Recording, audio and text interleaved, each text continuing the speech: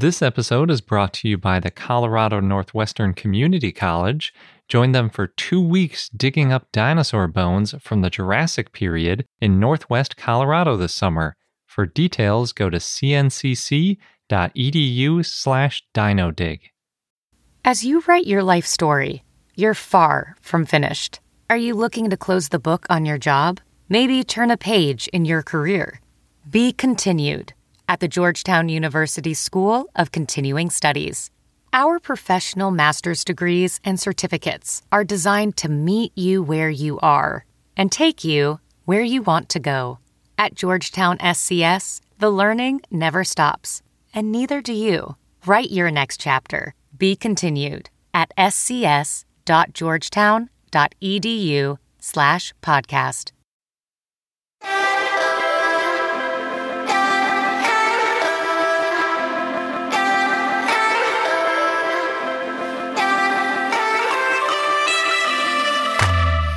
Hello and welcome to I Know Dino. I'm Garrett. And I'm Sabrina. This week, in our 225th episode, we have 2 new ornithopods to talk about in the news, as well as some dinosaur attractions and games. We also have an interview with Michael Demick, who does all sorts of really cool dinosaur research, but we first noticed him because he had a really cool poster at SVP about tooth replacements in theropods. And we also have Dinosaur of the Day, Atlas Copcosaurus. But before we get into all of that dinosaur goodness, again, we want to thank some of our patrons, and this week we'd like to thank Chris, Nicholas, Trent Carbajal, Stefan, Nutmeg, Taya, Dashel Hammond, Stego Sophie, Lalin, Ayumi, Paul Acanthus, Lydia, Kentish, Jackson Crawford, Sorian Brandy, and Mayu. Hooray! Thanks, everybody. We really appreciate all your support. And as Garrett just mentioned, you can join this awesome group of people, a growing community, on our Patreon page at patreon.com/iknowdino. And then you have access to our Discord, where you can chat with us and other patrons. And also, Garrett posts a lot of pictures. Yep. There's going to be a video this week. Ooh, yeah. It's a pretty awesome one. And then, of course, we offer other rewards. So, yeah, check it out. Jumping into the news, our first new dinosaur/ornithopod of this week. Yes. We've covered many more in the past. And it was published in the Journal of Paleontology by Matthew Hearn and others. This one was shared with us by James and Aiden, so thank you both for pointing it out to us. It's named Gallionosaurus dorisei. And it's, like I said, an ornithopod. It was found in southern Victoria, nearish to Melbourne, Australia. If you're not familiar with where Victoria is, it's the one right across from Tasmania in kind of southeast Australia. But back in the Cretaceous, when this Gallionosaurus was running around, it would have been pretty close to the South Pole back 125 million years ago. One of those Arctic dinos. Yeah, exactly. And it's from the same general area as Quantosaurus, which we've talked about before, and Diluvicursor, which was just described last year. And remember, that one has to do with like flood running. Yeah. It's named Gallionosaurus because the piece of the upper jaw or maxilla that they found looks kind of like an upside down boat, thus galleon. It's kind of weird. I think the main reason they're saying that is because there's like 4 teeth out of all the teeth that should have been in the maxilla that are still there, and they kind of stick out about where you draw a sail if you're drawing a boat and you flip the thing upside down. Because if you remember, maxillas kind of curve on the top. So, you know, if you flip that upside down, it looks like the curved bottom of a boat, kind of. So, kind of clever. Sort of like if you looked at it like a cloud shape and you're like, what does this look like? You might come up with a boat. Or you might come up with a dinosaur that looks like a boat. Yeah. And then dorisei is after Dr. Doris Segetz-Villiers, a local paleontologist who kind of studied the geology of the area. The entire find is only that one maxilla, which is about 70 millimeters or less than 3 inches long. So it's a really small piece to name a dinosaur on. Seems like they've been naming a lot of Australian dinosaurs lately from just a partial jaw or maxilla. We talked about a couple of them recently. Right. Well, not too many dinosaurs have been named from Australia. Yeah, and they tend to be pretty fragmentary. But it seems like such a strange bone to find, like a little piece of the skull. You'd think they'd be finding like a femur or something like that. I kind of wonder if it's just like the nature of finding it. Like maybe if somebody sees a partial femur or vertebra, they don't recognize it and get excited about it. But if you see a maxilla, it's pretty obvious to be a bone. If you see the shape of it, because it's got teeth sticking out of it and like part of a skull shape, it kind of stands out maybe a little bit more. Because that was the case with one of them in an opal mine. It's like a guy opened a bag and he's like, oh, these are teeth. Right. What's that from? Whereas if it was, some other like piece of less obvious bone, maybe it would go unnoticed. Since all they found was that maxilla, they can't really tell how big it is. But given that it's only 3 inches long, it was probably on the small size.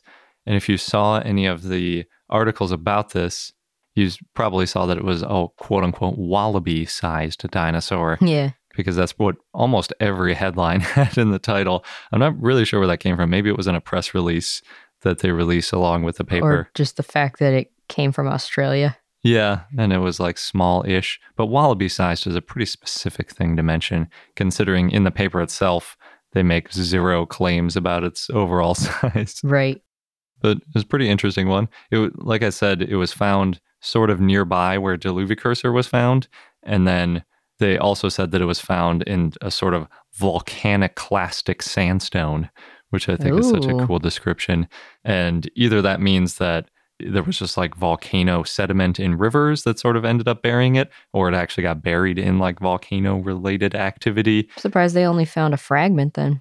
It probably went out in quite an extreme fashion, like getting obliterated or otherwise just like scattered pretty violently is my sort of guess at what happened. Yeah, it would have been an exciting thing to see. Maybe going out with a bang kind of thing. I guess. On the other side of the earth, we've got another new ornithopod to talk about. And thanks to James for sharing this one with us on Patreon.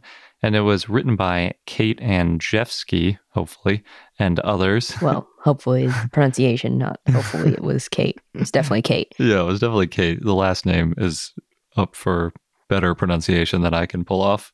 And it was published in PLOS One, which we always like because that means you can see all the pictures. And read all the things. Yeah, all the things. There was a lot to read on this one. So, like I said, it's another ornithopod. It's from Central Texas near Proctor Lake, and it's named Convolusaurus mari. With this one, though, rather than just finding a single maxilla, they found, quote, material from a minimum of 29 individuals represented by nearly every skeletal element, end quote. All right. So opposite side of the world and complete opposite scale of find. But by comparison, this one got basically no press coverage. More opposites. Yeah. You find a single bone, everybody's talking about your wallaby-sized ornithopod. You find 29 individuals and who cares? So the really cool thing about it is they found a growth series and several articulated fossils to go with it. So really we have a ton of information about what this dinosaur looked like. Originally, they thought that the large group might mean that it was a nesting site, but they didn't find any eggshells, and Convolusaurus is basically Latin for flocking lizard. Yeah. So they're saying that there are these clusters of juvenile specimens because they were kind of flocking together, which could still mean it was a nesting site because you've got all these juveniles together. But since there isn't any eggshell, it's kind of hard to say for sure. Right. Could also be one of those things like you juveniles hang out over here till you're adults. Yeah. And you're useful or something. Yeah, I forget what they call that. Some kind of like age separation behavior that certain animals do. And then Mari, the species name, is after Dr. Ray H. Marr, who made a few videos for SVP and supports the museum where the bones are housed, which is the Southern Methodist University, or SMU. The bones were actually, at least the first bones, were first discovered in 1985, and they were really just kind of sitting around waiting for the right researchers to really dig into the specimens. Were you looking forward to saying that line, Garrett? A little bit. They still don't really know the age of the fossils, though. They could be as young as about 113 million years old or as old as 125 million years old. And then they said, or older. So quite a range. Sometime in the early Cretaceous is really what they're saying. The previous find, Gallionosaurus, was about 125 million years old, so around the same time. For the holotype, because you have to pick a specific individual when you're naming a new dinosaur, they picked the largest individual. And I think they did that because a lot of times you kind of have to worry about, well, is that actually a new dinosaur or is it just a juvenile of something else? And the bigger one you can pick, the less likely it is to be just a juvenile characteristic. And the largest one, which they picked for the holotype, is about 2.5 to 3 meters long.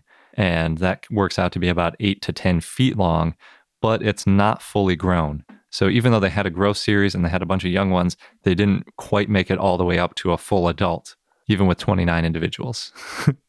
It can show you how if you just find one fossil, it doesn't give you a ton of information about what the maximum size of the animal might be.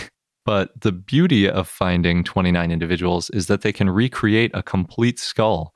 Although it took combining a few individuals, they still didn't find one that was perfect. For comparison, Convolusaurus's maxilla is about the same length as Gallionosaurus, but it's much taller. So it's kind of a whole different shape to the skull. And really, it's kind of more boxy. I don't really know how to describe it. It's shorter front to back and a little bit taller. Like really you see in a lot of kind of juvenile depictions of animals, kind of a rounder head. Mm-hmm. Bigger. Yeah, that's true. It could be proportionally to the rest of its body. So it's not really great for comparisons, but since it's the only one we have of Gallionosaurus, I guess roughly the same size-ish.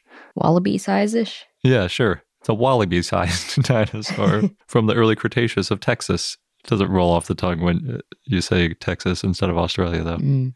The femurs range in length across all these individuals from about 5 centimeters or 2 inches long to 32 centimeters or over a foot long. So there you can see kind of the scale of the individuals. I mean, a human femur is on the order of around a foot long. But then imagine if your femur was only 2 inches long. It's like a little baby dinosaur. Yeah, that's why it has to have that round head. I guess. I think that was for a larger individual. Oh, okay. But yeah. They didn't find any evidence of predation on any of the fossils. There weren't any teeth marks on any of the bones. They only found one shed dromaeosaur tooth, even in the area of all of these individuals combined. Interesting. So it doesn't look like they were dying from predation, which kind of makes sense because I always figure if a really small individual gets predated and eaten, you're not going to find an articulated skeleton. You're going to find a couple little pieces in a coprolite somewhere. Yeah, that's true. They did histology on one of the largest femurs, but they couldn't find any lags. So that could mean that they were all under 1 year old and that they just grew really fast. Or what the authors think is, since they were changing limb proportions between the youngest individuals and some of the older ones, assuming that they get bigger over time, it's more likely that they just can't see the lags because of poor preservation. Or they didn't mention it, but sometimes you don't get lags when things are just growing rapidly and it's just kind of a consistent growth. There isn't a slowdown because they're just eating and growing all the time. And so for the first couple of years, sometimes you don't get a lag, or in certain species you might not. Their phylogenetic part of the paper showed that it was pretty close to Hypsilophodon, but it's not a quote-unquote Hypsilophodontid, which I know some people don't think is a valid category anyway, but they did use that word somewhere in the paper. So I'm assuming if they thought that it was a Hypsilophodontid, they would have said so. And apparently, Convolusaurus recreations have been on display around Texas for years, just under the label of quote-unquote Proctor Lake Hypsilophodont. It's like the Loch Ness Monster or the Proctor Lake Hypsilophodont. I didn't even think of that. That's funny. Yeah. Especially considering like Proctor Lake was nowhere to be seen back then, but it's not a Hypsilophodont. It's not from where Proctor Lake was, but anyway, you got to name it something if you don't have a real genus name to assign to it. But as a result, that means you can already see Convolusaurus if you want to. It's at the Perot Museum of Nature and Science. It's at the Fort Worth Museum of Science and History, and it's also at the Proctor Lake U.S. Army Corps of Engineers office, which I think is open to the public, but I'm not sure. But it's kind of cool because that one's like right by where it was found. Cool. So there's our 2 new ornithopods. The most recent ones, anyway. Yeah. Recently named, I should say, because they're not at all recent. So in other news in the U.S., the president recently signed a new public lands bill that, among other things, creates 5 new national monuments, and one of them is Jurassic National Monument in Utah. And it's this 2,500-acre monument that protects the Cleveland Lloyd Dinosaur Quarry, where more than 74 dinosaur individuals have been found, and that includes 12,000 bones and a fossilized egg. And, that's that quarry that's that big mystery. Was this a predator trap? What happened here? Yeah, that was a really cool one. Yeah. There's currently a small museum there with a skeletal reconstruction of an Allosaurus and Stegosaurus for anyone who drops by. Nice. That's kind of a weird twist, considering the same president is considering getting rid of a national monument in Utah and creating a different one in Utah. Yeah, apparently this bill's been years in the making, but I don't know too many of the details. I was mostly focused on the Jurassic National Monument part. Yeah. I guess 2,500 acres is probably a lot smaller than Bears Ears, though. I think Bears Ears is a lot bigger. In other news, India is planning on building their own version of the Smithsonian Museum. At least that's how the article phrased it. It's going to be called the Indian Museum of Earth, and that's to showcase India's evolutionary history. So this April, on the 1st and 2nd, there's going to be a community of paleontologists getting together to brainstorm and work on a preliminary proposal, and that includes scientists from all over the US, UK, Germany, France, and Korea. And the idea started last September. They want to encourage fossil research and public outreach and student activity. And there's also plans to have a repository of specimens. And then the museum may also have an area to showcase India's marine diversity. Oh, that's cool. Yeah. Sounds like a big project, but it'll be really cool to visit when it's up. Are they going to get some of their natural history things back from the UK then, if they have a new museum? I don't know. Probably not. It's tricky. I was wondering if that's why they're including scientists from the UK and other parts of Europe, so that maybe they can get some of their stuff back. Maybe. In another part of the world, in Canada, Calgary Zoo's giving their Dinny the dinosaur statue a $200,000 makeover. So Dinny is this concrete brontosaurus originally built in 1935, and it'll be fixed up by late this spring or early this summer. The repairs are going on the inside, so you can't see any visible changes, but good to know it's being preserved. I wonder if it's Dinny or Diney. Diney the dinosaur? Oh, well, Dinny. Yeah, it's kind of vague. It's kind of like sometimes people say, I know Dino for our podcast. Oh, I see. In New York, starting April 19th, there's going to be an animatronic dinosaur ride at the Bronx Zoo. They have 40 dinosaurs, or they will have 40 dinosaurs. That includes T-Rex, Amayosaurus, and Spinosaurus.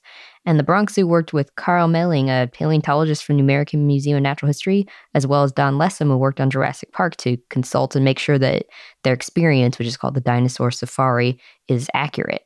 And it's a ride. It's meant to be this immersive experience that highlights dinosaur behaviors and show how they survived in their habitats. And then at the end of the ride is a fossil dig area.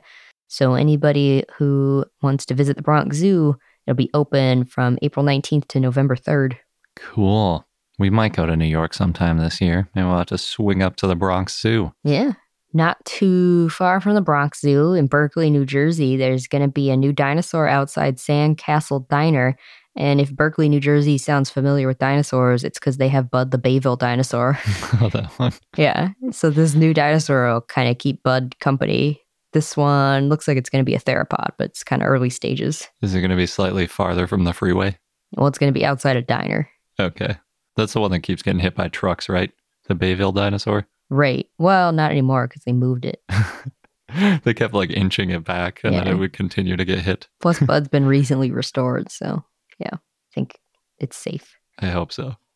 I recently came across it's pretty fun. It's this text-based choose your own adventure kind of game called A Dinosaur Named David Swims in a Japanese Pool. Very specific. It's part of Publication Studio Games, and the story, it's text-based, so you're reading it. It starts off with David the dinosaur swimming in a pool in Japan. as you might have guessed. And then David hears a scream, and you can decide, do you want to stay in the pool or do you want to see what's going on? And then depending on your choices, you can win or lose the game. And I did it a few times, and I lost every time I tried to go back to the pool to swim. So it's not what David, the dinosaur, should be doing. He's supposed to be investigating. Investigating, saving. It's pretty short, but it was fun to read and play along with. So the name of the game should be David the Dinosaur Investigates a Scream, not David the Dinosaur Goes for a Swim. Or a dinosaur named David Doesn't Swim Long. Yeah. Last, speaking of games, you can now buy a toy version of the Chrome T-Rex. That's when your internet's not working and you can play that T-Rex chase game or running game. So it's a toy set that they made. You get the T-Rex and 4 cacti, so you could recreate the game on your desk, theoretically. And you can buy it on a site called Dead Zebra, although it looks like it's already sold out. I don't know if they'll be making more. That's pretty funny. Yeah. It'd be cool if they made it kind of like Hungry Hungry Hippos or something, where there was like a lever that you hit to make the dinosaur jump. I don't think it's that complex. It's more just set it up to stand. Yeah. More of a display. Gotcha. This episode's brought to you by the Colorado Northwestern Community College, where you can become a part of the scientific process. As a participant, you can go on a real-life dinosaur dig, and you'll be helping to advance science and our understanding of the ancient world. What's really cool is that the fossilized bones that are being excavated, they're public, and they're going to be displayed and preserved for future generations to study and admire. Yeah, we've mentioned how that's a really important part of the scientific process, not just getting them out and describing them once, but keeping them and preserving them so that future questions and future scientists can take a look at those bones to answer new questions and validate results. And the site is special and also near and dear to me because it's in the Morrison Formation, known for the sauropods, of course, of the Jurassic time. And it represents one of the best bone beds ever found in the Saltwash member. Yeah, the current interpretation is that the site was the result of a Brachiosaurus sort of jamming up a river and then other carcasses piling up behind it. Oh, no. And that's how we got a bunch of different types of dinosaurs all fossilizing together. So, oh no, but also, yay. Good for us as scientists. And dinosaur enthusiasts. Yes. So there are 2 scheduled digs if you want to get involved with getting these bones out of the ground. You can go from July 6th to July 20th or from July 22nd to August 5th. Head over to cncc.edu/dinodig. You'll get all of the details. Just make sure that you register online by May 31st. And again, that is cncc.edu/dinodig, DINODIG. BP added more than $70 billion to the U.S. economy in 2022 by making investments from coast to coast. Investments like building charging hubs for fleets of electric buses in California and starting up new infrastructure in the Gulf of Mexico. It's and, not or. See what doing both means for energy nationwide at bp.com/investing in America. And now for our interview with Michael. We're joined this week by Michael Demick. He's an assistant professor of biology at Adelphi University. He studies body size evolution, bone tissues, and teeth. And of course, since he's on this podcast, you know that he focuses on dinosaurs, both living and extinct. So we met at last year's SVP in front of your poster about tooth replacement rates in theropods. So which dinosaurs did you study when you were looking at the tooth replacement rates? We started the project looking at a dinosaur called Majungasaurus, which is a carnivorous dinosaur from the latest Cretaceous of Madagascar. And what we found was that it was really weird, that it wasn't. It was really unexpected. And so our sampling after that point was really driven by trying to put Majungasaurus in context. So we also sampled another Ceratosaurus, and another theropod, Allosaurus. Cool. And so what was so weird about Majungasaurus? It replaced its teeth as fast as most herbivorous dinosaurs did. So on the order of every couple of months, each tooth socket would have a fresh tooth in it. Oh, wow. Even as like a full-grown adult? Yeah, yeah. Actually, we studied juveniles and adults, and we had a pretty consistent result there. Interesting. So yeah, on the order, you think of a T-Rex would have replaced its teeth every few years, and you generally don't think of carnivorous reptiles or dinosaurs replacing their teeth quickly. And tooth replacement rates in Majungasaurus were on par with those of Triceratops, of hadrosaurs, of big sauropods. So it was a big surprise. That's so weird. Yeah, because in herbivores, they replace their teeth quickly because they're basically wearing them down to nothing, right? Right. Yeah. So if an animal is going to evolve large body size, it's going to encounter a disproportionately large pressure on its teeth in terms of tooth wear. And there's basically two extreme ways that you could evolve a response to this. There's a spectrum of responses, but the extremes would be to make your teeth of better quality. So make one really good, long-lasting, large tooth. So proboscideans or horses would be good examples of that, or mammals in general, in fact. Or you could replace your teeth quickly and just each one make it as quickly with as few resources as you can. So sauropods would be a really good example of that, making teeth really cheaply so that they wear out and you just make another one. So what's the difference between like a cheap tooth and like a really nice mammal tooth? One of the main differences would be the thickness of the enamel. So dinosaurs in general and herbivorous dinosaurs in particular tend to have really thin enamel. So a huge sauropod tooth, something like Camarasaurus, the enamel is only going to be about 1 millimeter thick, really, really thin. And so even on something as robust as that, really easy to wear away. And in Majungasaurus, the enamel is even thinner than that. It's just barely there. Wow. Yeah, and the other way that tooth quality can change is in the organization of the enamel or in the organization of the underlying dentin, which makes up the bulk of the teeth in dinosaurs. So when they have an enamel that's only like 1 millimeter thick and then they're kind of wearing the teeth down, does that mean they're like wearing through the dentin for like a good portion of the chewing? Yeah, I'd say, definitely once they get through the enamel, the dentin will start to be exposed and start to wear away itself. That sounds kind of horrible. That sounds really painful. Yeah, well, luckily it wouldn't have been around for long. So they just kind of went through a process of like have a toothache for like a couple of weeks and then a new tooth would come in and then maybe not. There could also have been, secondary deposits or calcification inside to sort of temporarily infill, but there would have been a new tooth in each position every couple of months in this animal.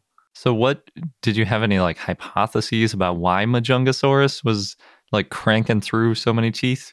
Yeah, the thing about Majungasaurus, there's many things that are odd about it, but one of the odd things about it is the only confirmed dinosaurian cannibal. Oh, yeah. Right.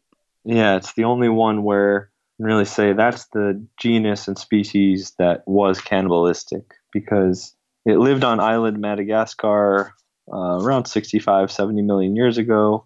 And at that time, Madagascar had already been an island for 10 or 20 million years or so. Mm-hmm. And so when paleontologists find tooth marks, they can match up the spacing of the teeth and then the spacing of the serrations on the teeth to know what kind of dinosaur made that tooth mark.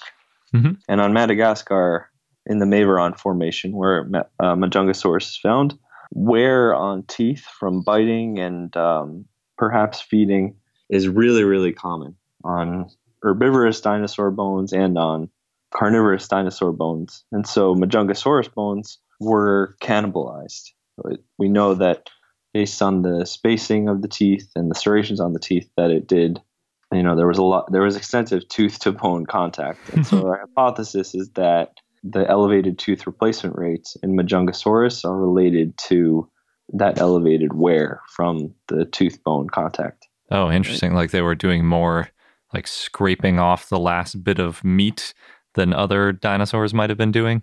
Perhaps, yeah. I think we need a lot more context to say that exactly. So that's just a working hypothesis, because we know that other dinosaurs, so T-Rex itself, there's a lot of bone-tooth contact attributed to T-Rex as well, but perhaps it took the more mammalian approach, making larger teeth of better quality rather than smaller teeth of poorer quality to resist that wear. Gotcha. Did you find a lot of broken Majungasaurus teeth or like worn out teeth? Majungasaurus teeth are extremely common. So when you go to any of the several collections that have fossils from the Maveron Formation, there can be drawers and drawers of Majungasaurus teeth. That makes sense.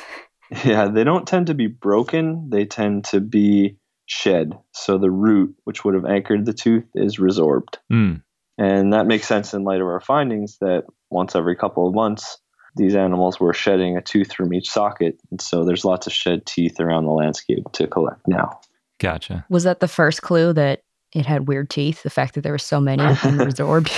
Yeah, that was one clue. And then my hunch, which I have no data to really back up with, is that other abelisaurids have these same fast rates of replacement. Because if you look at an abelisaurids skull, they tend to be described as very short. Like, so if you think of Carnotaurus or Majungasaurus itself, it's tended to be described as having a short skull. Like a bulldog or something. Yeah, I think it's better described as a tall skull. And so the height of that skull is, I think, related to a deepening of the bones which hold the teeth so that you can have more sets of replacement teeth packed into that skull. Oh, interesting. So kind of like a shark, although sharks do it in a different direction. Yeah, they don't have to be sort of lined up almost crown to root, which is similar to kind of what Majungasaurus would do. They would fold over as they came into functionality in a shark. Yeah. Yeah, my hunch is that other abelisaurids had this fast replacement rate, and maybe they had the same bone-tooth contact or bone feeding behavior as well. Interesting. That's really cool. That's just based on my hunch based on the shape of their skulls and the relatively small size of their teeth. Do you think, so we've been frequently asking people about like lips on dinosaurs. So it makes me, whenever I'm thinking about lips on dinosaurs, I'm thinking like, well, do they need them because their teeth are getting replaced and it's kind of that balance. So it seems like abelisaurs almost certainly wouldn't need lips, at least for that purpose. What do you think about that? Yeah, that's interesting. I haven't really kept up with that debate one way or another. I do know that abelisaurids, the texture on their skull bones is pretty different than that of other theropods. And so I wouldn't be surprised if they had a different covering, if it was more keratinous, for example, because it is really rugose with lots of little holes for blood vessels. So I wouldn't be surprised if it was a different story for abelisaurids. Interesting. So when you say keratinous, that's like sort of getting beakish, kind of. Yeah, and I don't know that question has been solidly answered, but they're so derived in so many ways, so I wouldn't be surprised if there was something else odd about them. Yeah. Did you look at all at any modern animals? I'm guessing crocodilians are probably the only useful modern analog. Yeah, pretty much. So tooth replacement has been studied in a few different species of crocodiles. So I guess I should talk a little bit about the method of how we know it replaced its teeth every couple of days. Oh, yeah, that's a good idea. Not just say it.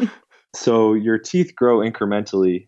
They lay down enamel from the inside out in layers, and then they lay down dentin from the outside in layers. Oh, weird. So the pulp cavity gets smaller as your teeth grow, and enamel gets thicker as your teeth grow. What's really nice is that growth in dentin has a rhythm to it that's aligned with your circadian rhythm. And so each day you get a dark band and a light band, a couplet. And that's been shown in a variety of animals that are living today. And in certain groups, in some living animals, the animals have been fed or injected with fluorescent dyes on known intervals. So say every week or every 2 weeks.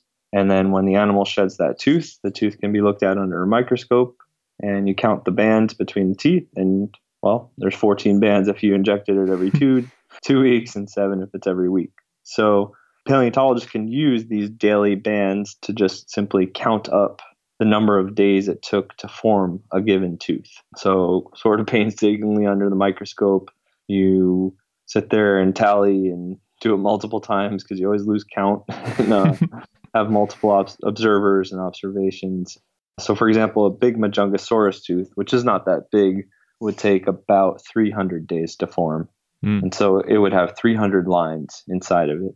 Its baby tooth, so its successor in the next tooth socket, would have something like 240, 250 days to form. And then its successor would have something like 180, 190 days. And so we find the tooth replacement rate by subtracting those ages within a given tooth family. Gotcha. That makes perfect sense. And so they'd never like fall out when they're done. They just fall out because the next tooth is pushing them out. And it's just a steady state of teeth. Right. They actually resorb. They take back into their bloodstream the root itself. And then the crown just falls out. And use that resorbed calcium to make another tooth at the beginning of the process. Yeah, cycle it back through. Composting, sort of. Yeah. In a way. Can't help but touch my teeth while we're talking about this. Yeah, you don't have any replacement teeth left, though. No. It would be nice. It would be. I guess that makes sense. You were talking about how tall their skull needed to be. If they've got that many teeth lined up, how many is that? It's like 6 or 7 teeth going back up into their head? So we didn't destroy any jaws to do this study. What we did was CAT scan a lot of jaws, 19 different jaw elements. And strangely, I'm sure you're both familiar with how beautiful the preservation is of any fossils from Madagascar, any dinosaur fossils. They're sort of these famous, exquisitely preserved things there's bird feathers, it's just really great stuff. It doesn't CT scan well. And so we had our 19 samples, which is pretty large for paleontology. Mm-hmm. But I would imagine we didn't capture some of the smallest teeth with the quality of the scans that are achievable. So if you if you did, you could open up each of the jaws physically, and I bet you would find those smaller and smaller teeth. But we would only see a few generations of teeth. What was encouraging, though, was that our estimates of those about 2 months per socket were consistent across all the different samples. Gotcha. How did you get at the number of lines? Do you call them lags in teeth, too? No, they're called incremental lines of von Ebner for the scientists who worked on them in honor of that. And so they're daily lines. Is that like an ILV then, or do you have a nice word for it? No. You just have to know. I guess. Yeah. So we couldn't see those in the CT scan teeth. What we did was, earlier I mentioned how there's thousands of isolated teeth in drawers. We histologically sectioned a bunch of those, and then we could create a relationship, or we could determine a relationship mathematically between tooth size and tooth age. And then we just know the tooth size in the CAT scan, and we can reliably predict tooth age from that. Gotcha. So there were a bunch of teeth in these drawers that didn't have the root resorbed yet, so you knew it was still forming? Mm-hmm. Exactly. So that means something had to like smash its head open or something to get that tooth to fossilize. Yeah, I never actually thought about that, about how many of those actually have their root, but were just lying around in the landscape. That's kind of intense. Yeah. Lots of cannibalism. For sure, yeah. I think you had another paper too that was about, or a poster, I should say, about Allosaurus growth. Right, yeah. So another interesting animal where there was a study of Allosaurus growth that came out in 2006 by Bybee et al. And there's been a couple of other studies sort of reanalyzing the same data set. And what the subsequent studies have really emphasized is that there's dramatic variation in Allosaurus growth rates and patterns. There are Allosaurus specimens that were adults that were maybe an eighth the body mass of the biggest Allosaurus specimens. Jeez. Wow. A huge variation. And so that poster was all about trying to assess the reasons behind that variation. So is there a geographic difference? Is there a time difference in different members of the Morrison Formation? Is it maybe an individual level difference? Is it sexual variation? Trying to get at that. So we sampled a few new specimens, and we're continuing to sample. I think we're up to about a dozen or maybe 15 or so. And we need several more before we can really address the question.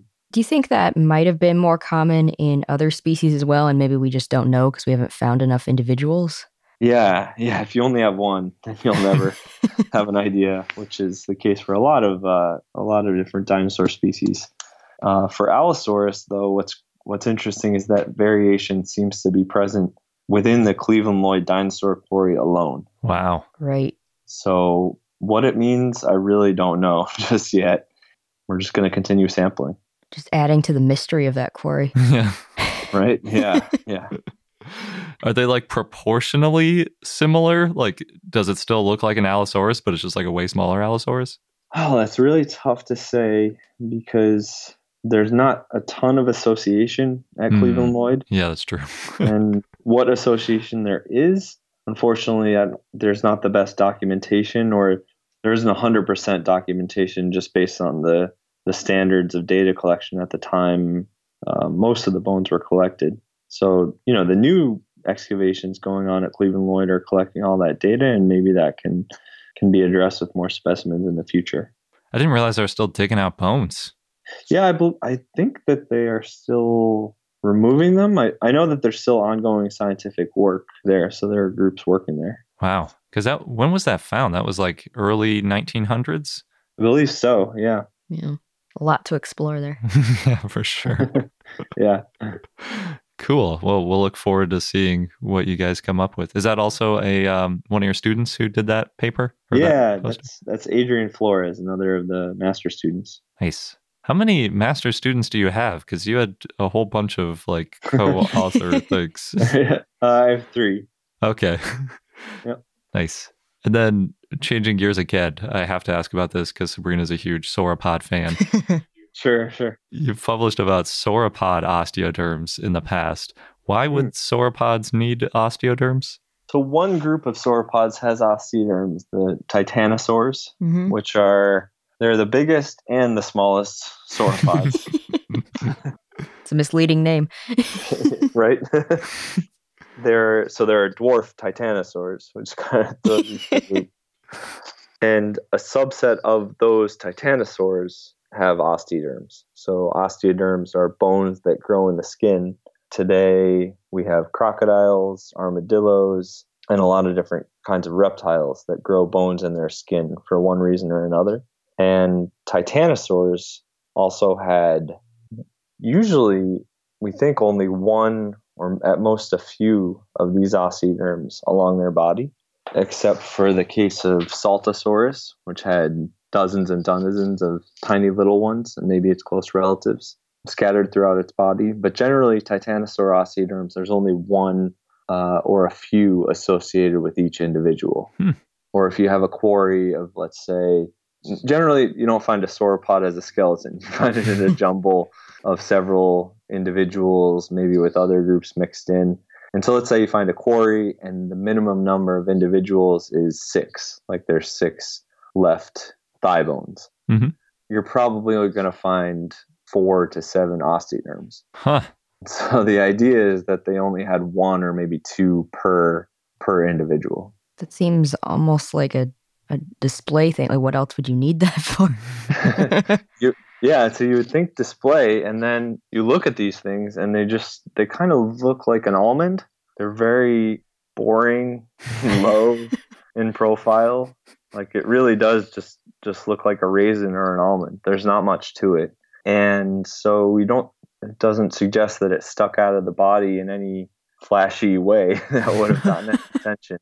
And so some colleagues and I published a paper in 2011. So Christy Curry Rogers, myself, and some colleagues, where we took a histological section of an osteoderm from Rhapetosaurus from Madagascar again. So lived at the same time with Majungasaurus. and CAT scanned that osteoderm. And what was shocking was that the osteoderm was hollow. Oh.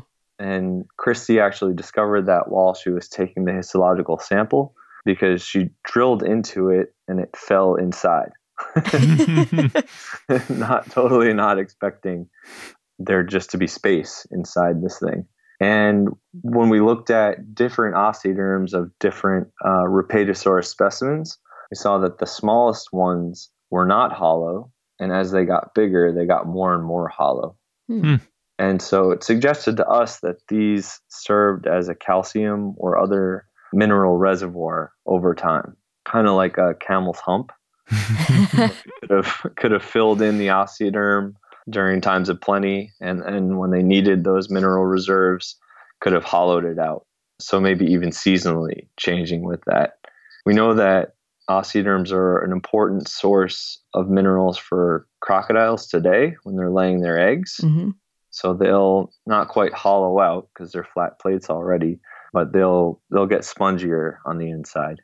And so by analogy, we hypothesize that that's our best explanation, at least for now, that these Titanosaur osteoderms were for mineral storage. Interesting. It makes sense, and essentially all of the other things osteoderms do don't make sense. Yeah. Right. Especially when there's so few. Yeah, there's so few, so that's not good for defense. It's not like a shield of armor.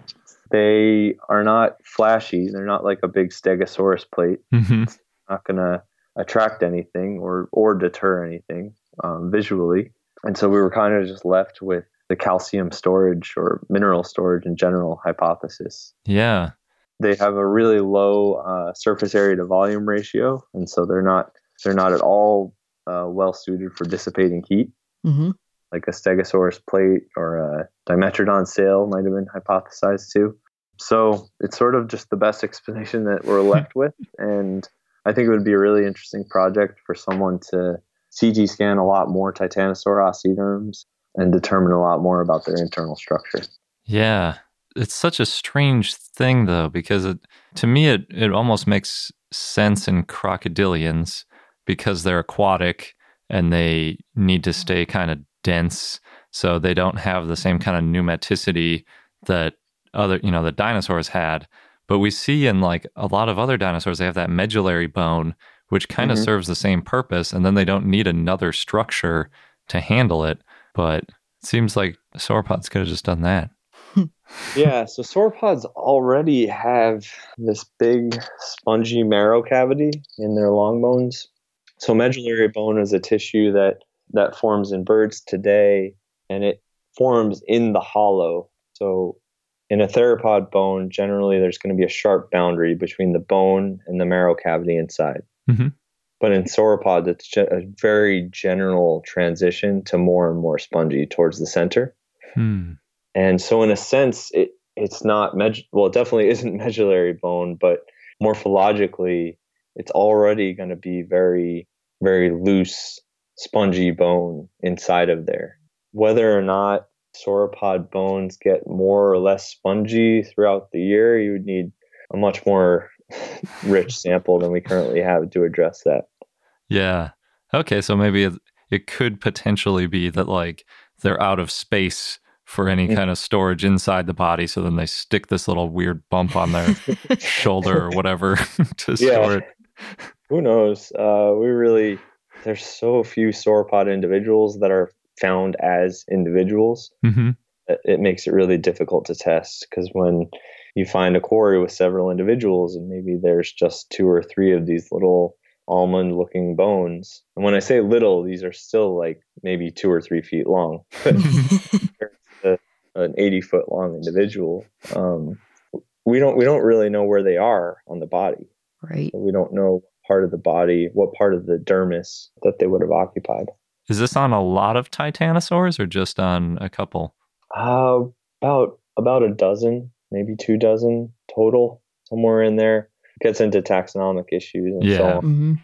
Because like a huge portion of titanosaurs are just like a femur or a femur and a toe bone. Difficult. Yeah. Proportionally, I don't know. I would say that the Titanosaur record is getting a lot better. So especially there's some really amazing recent discoveries from Spain, but there has to be a lot more before we understand in more detail. Cool. Yeah. Are there any other projects that you want to share with us that you've been working on? Let me think. What else have I been working on?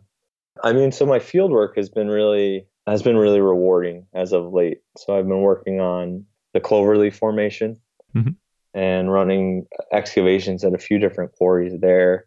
And we found some really interesting stuff. So we have the first bone bed from the Cloverleaf Formation. Nice. That's hundreds of bones that we've excavated over the past several years. And so I'm looking forward to publishing some of those results. We have revisions of the age of the formation and a lot more about the geology since the last sort of major paleontological study of it, which was in 1970. So the field work I've been working on has been really rewarding lately. Cool. Do you go to Madagascar regularly too? I've only been to Madagascar once. I went for the 2015 field season.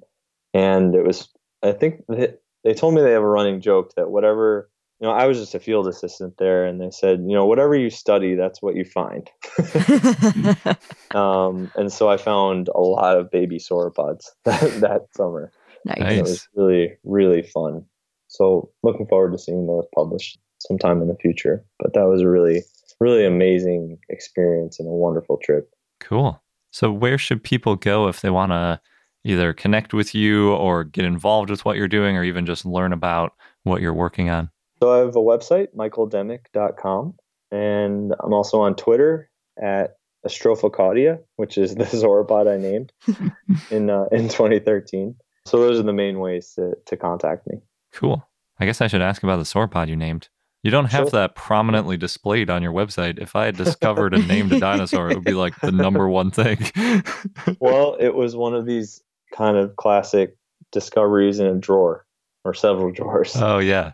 Because this is an animal I named Astrophocadia in 2013, which was just referred to the now defunct genus Pleurocoelus.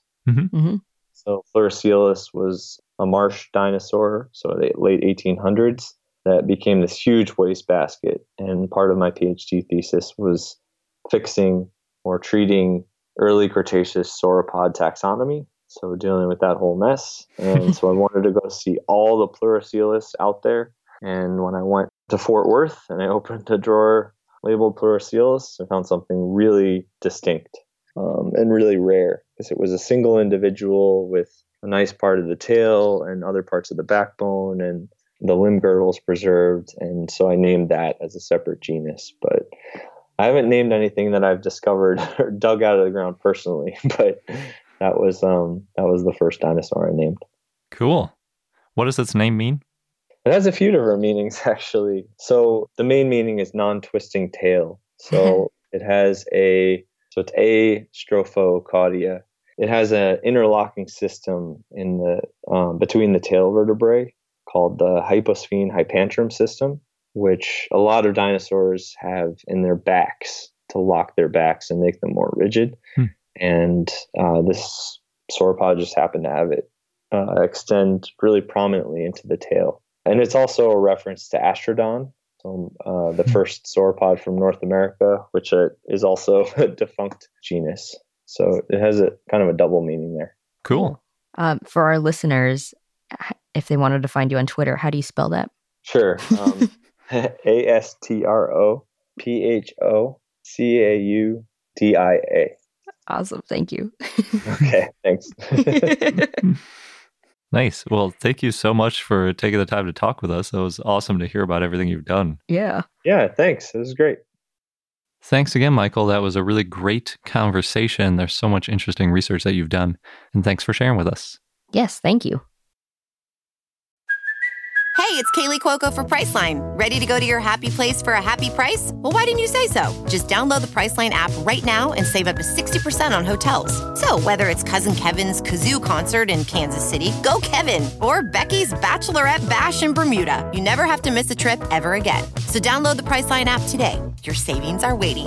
Go to your happy place for a happy price.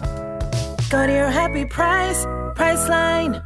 CarMax is putting peace of mind back in car shopping by putting you in the driver's seat to find a ride that's right for you. Because at CarMax, we believe you shouldn't just settle for a car. You should love your car. That's why every car we sell is CarMax certified quality, so you can be sure with upfront pricing that's the same for every customer. So don't settle. Find love at first drive and start shopping now at CarMax.com. CarMax, the way car buying should be. And now on to our dinosaur of the day, Atlas Copcosaurus, which was a request from Moss Utahraptor via Patreon. So thanks. One of the perks of being a patron, you can request dinosaurs. So Atlas Copcosaurus was a basal iguanodont that lived in the early Cretaceous in what is now Australia in the Umarala Formation. The type species is Atlas Copcosaurus lodzi, and the genus name means Atlas Copco lizard. It's named after the Atlas Copco Company, who provided the equipment for the dig in 1984, and not the first time that that's happened to an Australian-named dinosaur. That's quite the, mouthful, too. Atlas Copco. We can turn that into a dinosaur name. Yeah, why not? Dinosaur names are often long. That's true. The species name is in honor of William Loades, who's the state manager for Atlas Copco, and who helped with the dig. Atlas Copcosaurus, the holotype, includes part of the upper jaw and partial maxilla, and referred specimens had teeth and maxilla and dentaries. It's estimated to be about 6.5 to 10 feet or 2 to 3 meters long and weighed about 275 pounds or 125 kilograms, and that's based on some closely related species. The first fossil was found in 1979. The upper jaw was found by Francois Boussat, who was part of a group of researchers in the Otway Coast. And then the whole thing was found in 1984. Atlas Copcosaurus was the first dinosaur maxilla found in Victoria, Australia. It's just like Gallionosaurus that we talked about earlier. Yes. Atlas Copcosaurus was described in 1988 and 1989 by Tom Rich and Patricia Vickers-Rich. And if their names sound familiar, it's because they're the same people who also in 1989 named Laealinosaura. And we covered that dinosaur in episode 71. Originally, Atlas Copcosaurus was referred to Hypsilophodontidae, but in 2004, Norman and others suggested it was closely related to Gasparinosaura, an ornithopod from South America. And in 2010, Agnelin and others suggested that it had a lot in common with Gasparinosaura and Anabisetia, which is an iguanodont from South America, though Agnelin also considered Atlas Copcosaurus to be a nomen dubium. Not everybody agrees with this, though. And our fun fact of the day is an update on just how amazing birds can be with their problem-solving abilities and how that might extend to dinosaurs. So there was a recent article in Current Biology by Romana Gruber and others, and what they found was that crows can problem-solve in even more advanced ways than we knew about previously. That's scary. Yes, especially if you imagine non-avian dinosaurs doing it. So one of the things that makes humans so successful is our problem-solving abilities, and specifically the way to sort of quantify that is how many steps ahead we can imagine, and basically imagining a solution and then the process of reaching that solution. So you can think about playing a sport and, sort of your path to how you're going to get somewhere, or a series of events, or you can think about playing a board game and how if you move one piece, how other people might react. All that kind of stuff is considered the sort of higher level thinking that makes us special. But crows can do some of this too. So what they did was they tested crows with a series of problems that required using different tools. And there's this really awesome video that came with the paper. It's about 4 minutes long, and they show all these different versions of testing these crows. And basically what happens is they have a observation stage. So they just put the bird in with the different apparatus and tools, and they let it kind of walk around and look at all of it. And the way it's structured is it's kind of like if you imagine 4 areas on different sides of a box, but you can only enter the box from the outside. So you can only see one thing at a time. You kind of have to walk around the outside of it. And then there's 4 kind of little rooms, for lack of a better word, that you can go into from the outside. So they just kind of walk around the outside of the box, looking into each little room, and they can see what is in all the areas. And then they give them the first tool that they might need.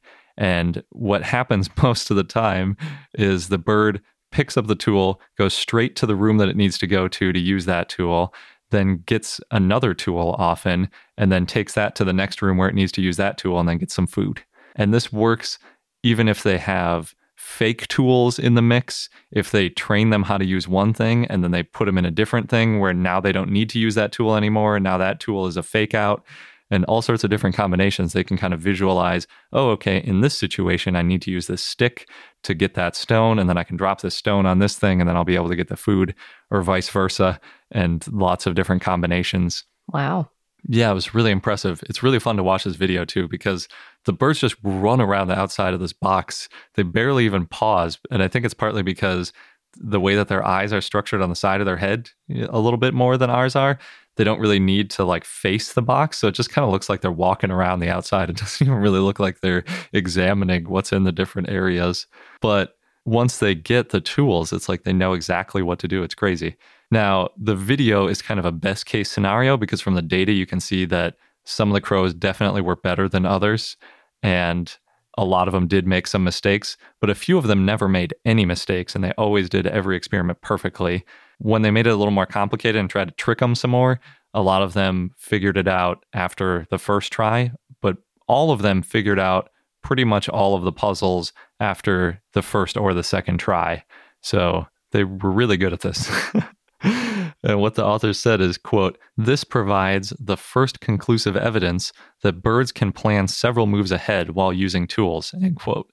And to me, the really impressive thing is that they ignored those quote unquote distractor tools that were in there with them. So if they learned to use a stick a certain way, and then all of a sudden they didn't need to use the stick that way, they could figure that out really quickly. So totally feasible that the raptors in Jurassic Park could learn how to open a door. Yes.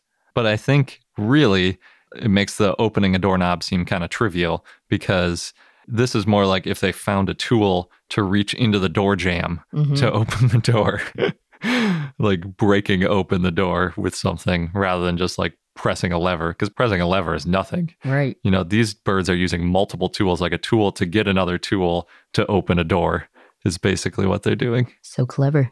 Really, really clever. Now, dinosaurs probably weren't quite as smart as modern crows. It's kind of hard to say, but even if they were close, those are some smart animals. It's kind of scary. And this is why you think birds will take over again. I do, yeah. At some point. A long time from now, but someday. Maybe. Could be sooner. We'll see. Well, maybe we won't. Depends on this whole human experiment thing we got going on. And that wraps up this episode of I Know Dino. Thanks for listening. Don't forget to subscribe so you don't miss out on any new episodes. And if you get a chance, we'd love a review. You can also join our community on Patreon, patreon.com/IKnowDino. And of course, follow us on all the social medias. Thanks again, and until next time.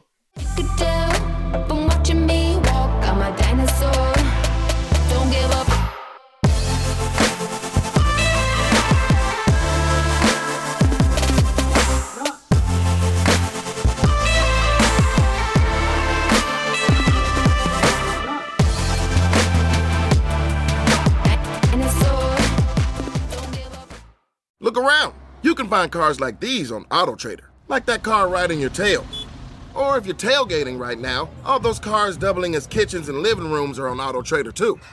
Are you working out and listening to this ad at the same time? Well, multitasking pro, cars like the ones in the gym parking lot are for sale on AutoTrader. New cars, used cars, electric cars, maybe even flying cars. Okay, no flying cars, but as soon as they get invented, they'll be on AutoTrader. Just you wait. AutoTrader.